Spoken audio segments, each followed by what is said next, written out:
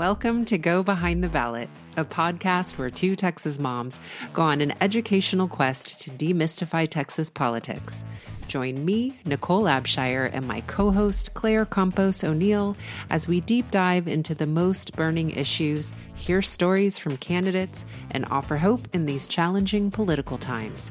Let's saddle up and go behind the ballot.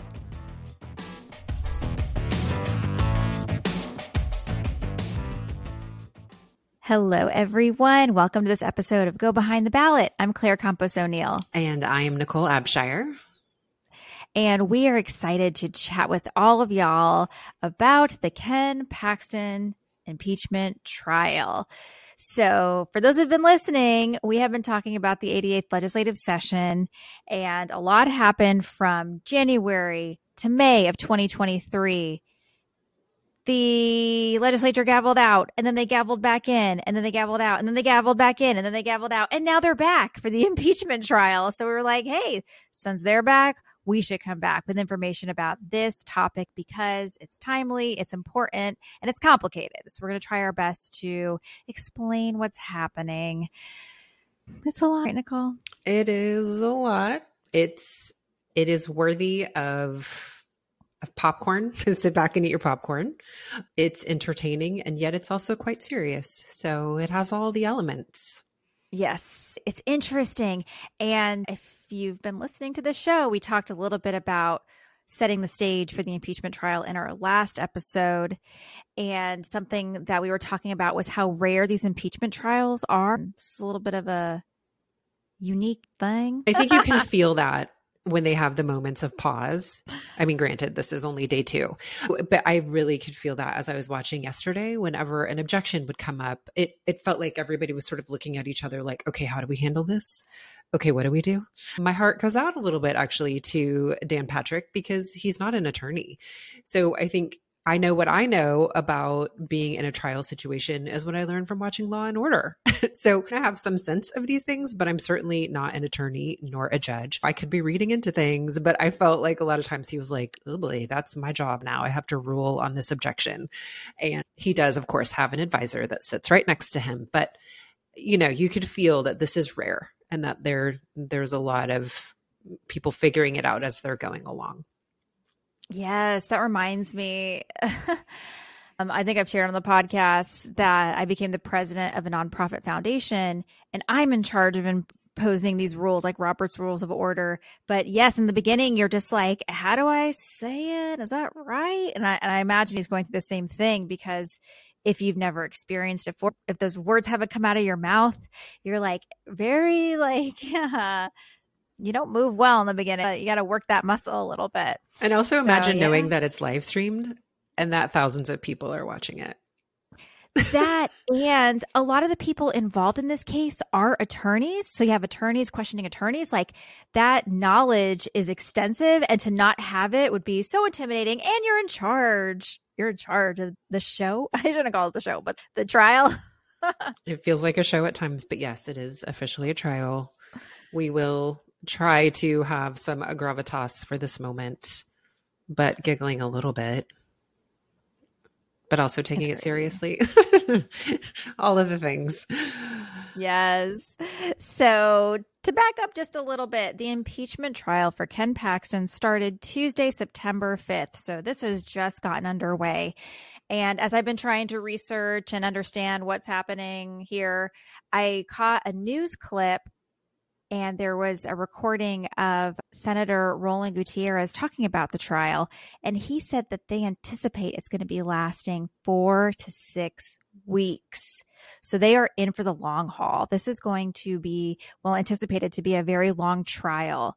And I also read, I'm not sure how true this is, but I'll say it anyway, that when Dan Patrick shared this information with the other senators, there was an audible groan. I think it was setting in like, we are going to be in Austin at the Capitol, present for this case, not in our home districts, not doing the things we've been planning to do. We are here and we have to hunker down and see this case through. And obviously this is only the second day. But I will say that if I knew I was going to be doing that for weeks on end, having to sit and listen to this testimony and watch this questioning, I would groan too. I have to be honest. It is a historical moment. It's important to watch. But I am feeling a little fortunate right now that I can tune into the live stream when I want to check it out. I can tune back out. I can read an article. I can watch clips. I don't have to sit at a desk and watch the whole thing because, wow, that would be difficult. It really would. Mm-hmm. Yes. So let's do some quick little recaps about the case. Ken Paxton has been impeached by the Texas House of Representatives. So now he's going before the Senate, and they're going to decide if will be convicting him of the charges and also if he will be barred from ever running for office again in Texas. So those are the things that they're considering. So there's 31 senators in Texas, one of which will not be voting because she is married to Ken Paxton. Angela Paxton will not be voting, but she will be present. She will be there. She has been there. Now, there needs to be a 2/3 majority in order for him to be convicted and or be removed, or not removed, but he can't ever run again for office. And that ends up being 21 votes. Is that the math? 21 votes? Yes. That's a lot. That's a very high bar that has to be passed. So, and just a little side note, people may already be putting this together, but in terms of that 2/3 threshold, they still count Angela Paxton in the total number, even though she isn't allowed to vote. Oh, thanks for saying that. I wasn't sure about that. Yes. It's a little odd to me, but the rules are the rules, and those are the rules they made. Yeah. Well, and behind the scenes, they're already tallying up who's going to land where. And one of the first sort of litmus tests that was thrown out to the senators was the attorneys for Ken Paxton said that we want to vote to just dismiss all the charges altogether. Let's just see where everyone lands. And 6 Republicans voted to dismiss all charges. So there's already 6 folks who are going to need some intense convincing to vote to convict Ken Paxton and have him never serve again in office. Who knows what will happen over the course of these 4 to 6 weeks? That sort of shows where like the players are on the board, so to speak. Yes. It's already been really interesting. And I guess that was to be expected, that their first move, Paxton and his team's first move, would be to just dismiss all the charges. I would imagine everyone saw that coming. And much to their dismay, the charges were not dismissed. Paxton's 2 attorneys are Tony Busby and Dan Cogdell. And boy, oh boy, they are both characters. They have both been interesting to watch. They're very theatrical and pretty bombastic, and they're not playing around. They are bringing the energy. They're showing that they are angry and that they are offended by these charges being brought against Attorney General Ken Paxton. They're here to fight. So that was the first move, was right, trying to dismiss the charges. But then once all the 16 articles, then he had to plead to each one of the charges. And at first, Busby was like making these sort of miniature speeches after each charge was read. He would say, he is absolutely not guilty of this charge, so we plead not guilty. Or this charge is absolutely untrue, and we will show you with evidence, and he pleads not guilty after every single charge, until finally Dick DeGuerin on the prosecution side objected. And so then finally it just became a very succinct not guilty when each charge was read. So coming out of the gate, it was quite the theatrical moment from these folks. Yeah, it seems strange to me too that Ken Paxton wasn't speaking for himself. Maybe this is not strange, but I thought it was unusual that he wasn't saying not guilty out of his own mouth. But maybe he was setting the stage for something else, which, let's bring this up, that once those moments happened, there was a break taken. We've not seen Ken Paxton again. So once questioning began and the trial was more traditionally underway, he hasn't been present. So maybe that was our sort of preparation to realize that we are not going to hear his voice. Oh, because by the way, it was also ruled that he cannot be compelled to testify. So we will likely, unless they surprise us with that, we won't hear from Ken Paxton. And yes, we have not heard a word. We saw him at the beginning, and apparently that was in the rules, but it's not in the rules that he has to attend. And it looks as if he's not going to. This is all bizarre. I thought it was very weird that this is about you and you're not even there. Think you would want to hear what everyone is saying. I assumed, granted, assumptions are never wise to make, that because he's an attorney, he would want to hear the testimony and help to build his case. I thought he would want to be present to coach his attorneys if he felt like the questioning wasn't quite getting to what he would imagine would be the best way to defend himself, but apparently not. He's content to leave it in their hands. Yeah, I don't know. I'm curious, what Texans take on this. And I also saw in some news reports that Texans really aren't paying attention to this. So who knows what the sentiment will be statewide. But it gives me this impression that he's above it. Like, I don't need to be there. I got better things to do. It's like, but this is an impeachment trial for you specifically. And part of the problem with his conduct and some of the reasons the attorneys even brought up their concerns about his office is that he was acting above the law. So I'm like, why are you acting like you're above the law and you're not present for your own trial? There's so many eyebrow raising things about this. Yes, agreed. Yeah. Here, this is Texas for you. So most recently, who they've been interviewing, the witness that has been on the witness stand has been Ken Paxton's former top assistant, Jeff Mateer. Thank you. I just heard it in the trial. That's the only reason I know how to pronounce it. Yes. And from what I gathered about Jeff Mateer is that he was very concerned about Nate Paul, this top donor. Nate Paul? Correct. About the top donor who is giving a lot of money to Ken Paxton, about Ken Paxton showing way too much favor on Nate Paul, about him making moves that favored this particular person and using the office of the Attorney General to provide favors and favoritism.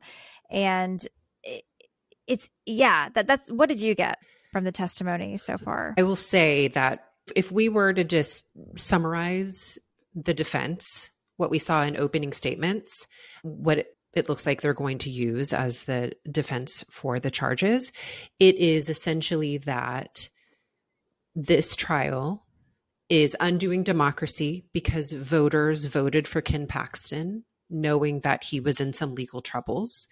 And so this is anti-democratic. That's one of their arguments. Another argument is that this is this sort of, with a capital D, democratic conspiracy type situation, and that he is being targeted because he's such a stalwart conservative. That's another part of his defense. And so it is really interesting that the first person that's called is this Jeff Mateer, because he was very high up in the Attorney General's office. And a lot of the arguments that we heard in the opening statements of the defense are already undercut simply by having Jeff Mateer testify first, because Jeff Mateer is not part of the whistleblower lawsuit. So you can't claim that he has some sort of revenge, because he was fired. He wasn't fired. He resigned, actually, and was not part of the whistleblower lawsuit. So that falls apart. The other thing about Jeff Mateer is that he is very widely known to be deeply principled and very conservative. Very, very, very. So there is no way that you can have any sort of a charge against him that he's some sort of like secret liberal or that he's a rhino, this Republican in name only label that people like to use. You can't attach that to him. So a lot of the pieces that we've seen the defense lay out in terms of their strategy for how to fight this really fall apart when it comes to Jeff Mateer. And so it's been really interesting watching the questioning that has happened. So we already saw the prosecution's questioning of Jeff Mateer. And that was also interesting. Oh, and I think I said Dick DeGuerin earlier is who we've heard from. That's wrong. I'm sorry. That's Rusty Hardin that we've heard from. Mm-hmm. It is Dick DeGuerin and Rusty Hardin that are on the prosecution side, but we've heard the voice of and we've seen Rusty Hardin. So I apologize for that.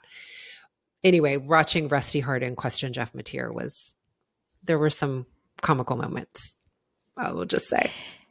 Yeah. I caught, just leading up to when we turned on the microphone, I was watching a little bit of, I think it was Tony Busby questioning Jeff Mateer, and the line of, I'm trying to wrap my head around, like, what is he getting at?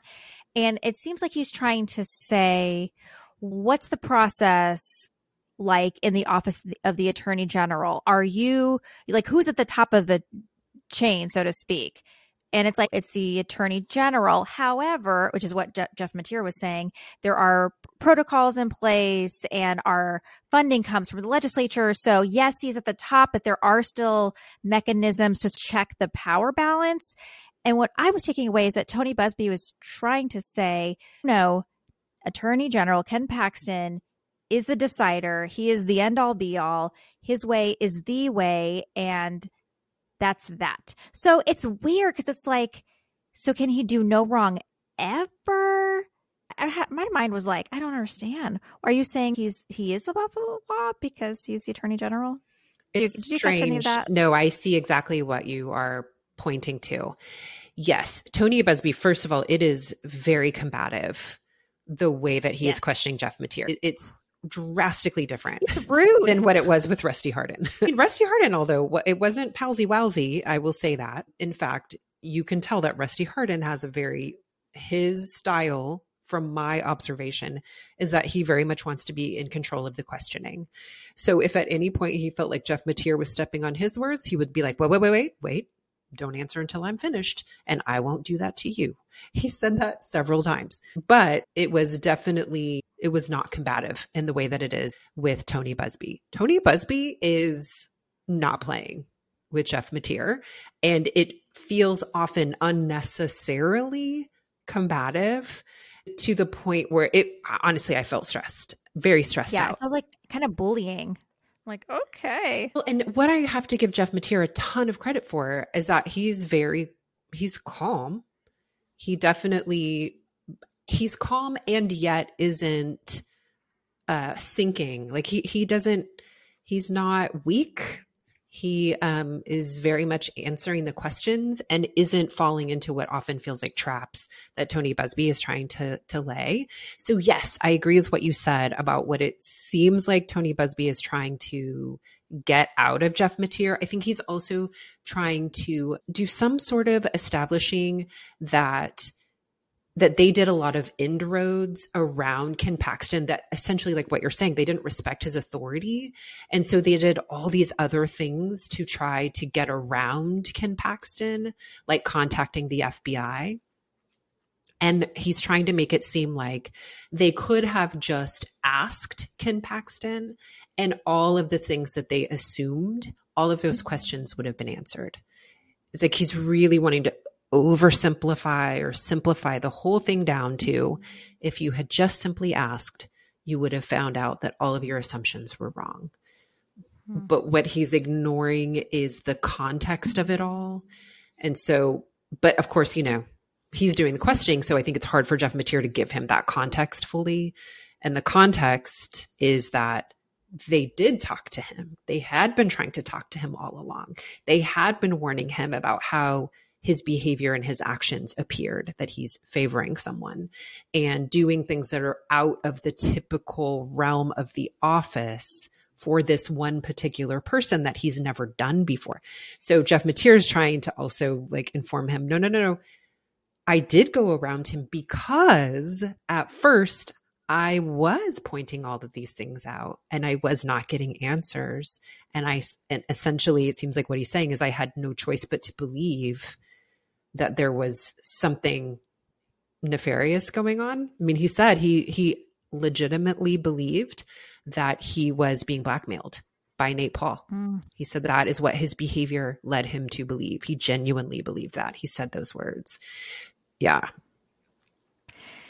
I can't imagine being put in a position like that. Like you're just trying to do your job in an attorney general's office and your boss is putting you in a compromise. Well, I'm imagining what feels like a compromising position, and you try to still find a channel to correct the ship, but you can't because your boss isn't listening.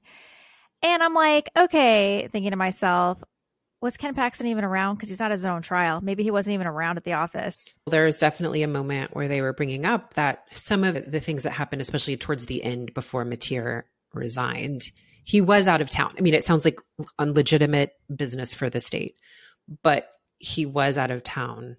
And so they're all having to get together to discuss what in the world is going on. Now, of course, the way Busby characterizes it, it's like this backroom deal of people who have it in for Ken Paxton, who have this vendetta or the, agenda to take away his power. But again, what the broader context that we know from what Mateer has testified is that they had been raising alarm bells about the actions that Ken Paxton was taking, and they were being ignored, and they were increasingly getting worried. They had been trying to protect him. They were still trying to protect him, but they were being shut down at every turn. And yeah, they were deeply concerned. And again, worried that he was being blackmailed and that maybe they could give him a way out. Wow. Yeah. It's wild. We'll see what else comes about from his testimony. Do we know yet, Nicole? Have you heard how many witnesses they're planning to bring No, up? I know that first day when they swore witnesses in, if I remember correctly, I think it was 5 to 6 people.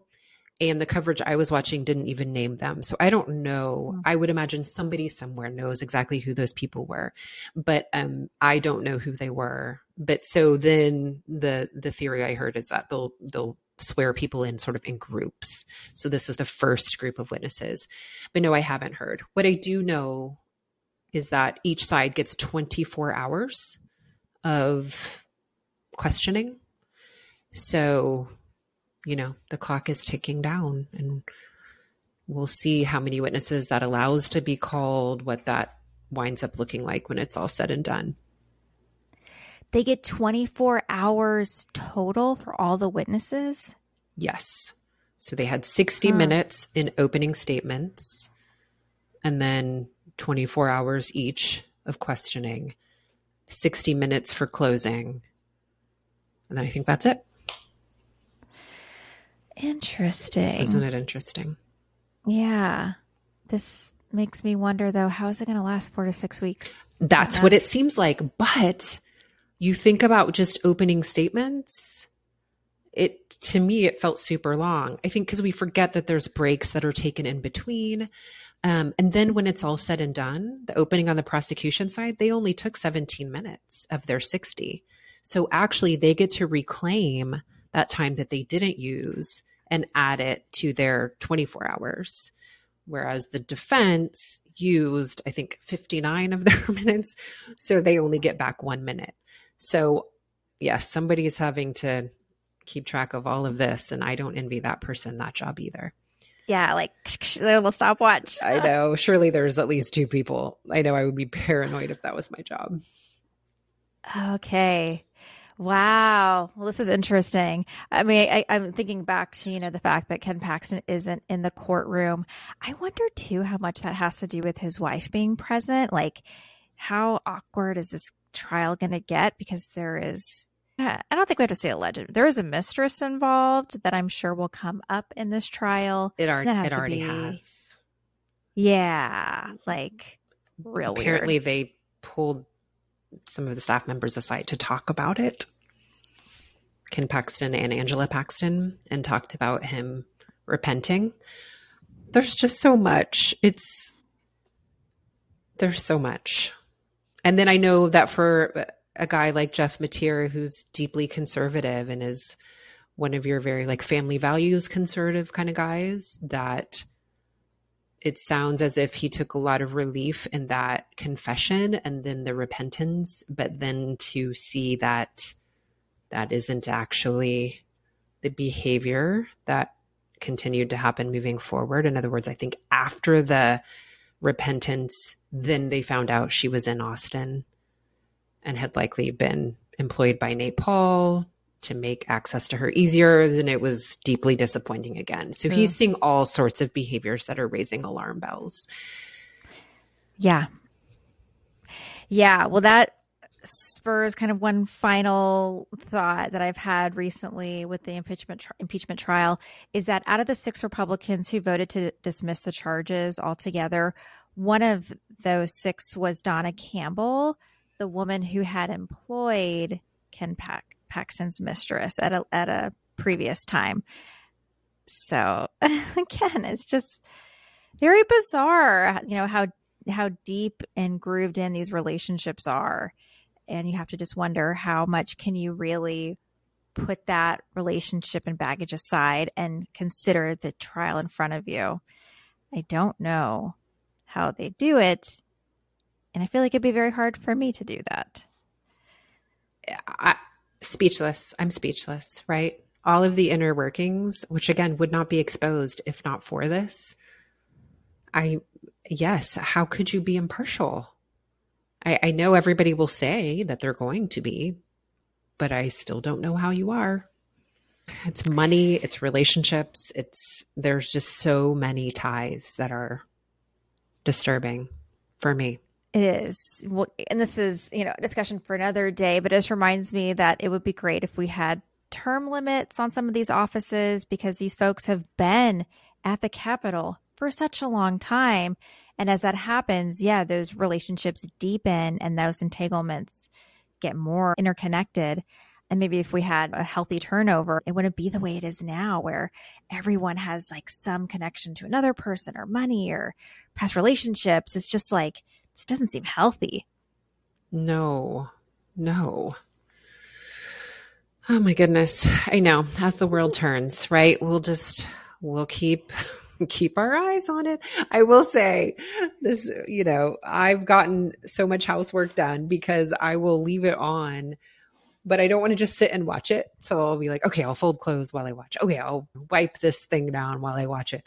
So it is a good, if anybody's looking for activities to do while watching, you might find that it helps you get some chores done that you might not otherwise get done.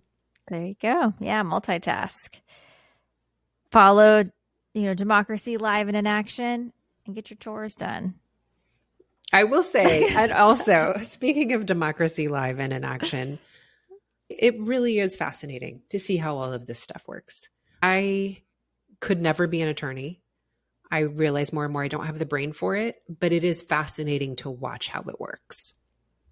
We'll be staying tuned and let us know if these updates are helpful. We haven't really decided yet if we're going to commit to following this the whole way through, but maybe we will. Maybe it will be a good exercise for us and good information for our wonderful listeners to know what's happening here in Texas at the Capitol with this impeachment trial and the things that we'll learn about our state and democracy and our politicians, because a lot is coming out from this historic event.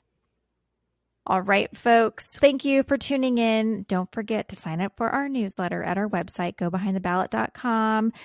Our newsletters are great because if you don't have time to listen to this episode, and we totally understand that, you can get awesome little takeaways about the things we discussed. And we try to make them fun and silly with our memes and photos and all that great stuff. So sign up for that. Leave us a review, share the podcast with a friend, and stay tuned because we will be back next week. Thank you, everybody, for joining me, Nicole Abshire, and my co-host, Claire Campos O'Neill, on Go Behind the Ballot. Hopefully, we've demystified some little portion of Texas politics, and we hope that you'll do more with us. Check out our website at www.gobehindtheballot.com, where you'll find links to all of our social media, and you will find our community. Let's join together and do more. We hope you'll let us know what is working, and we hope you'll join us next week. Thanks, everybody, and have a good one.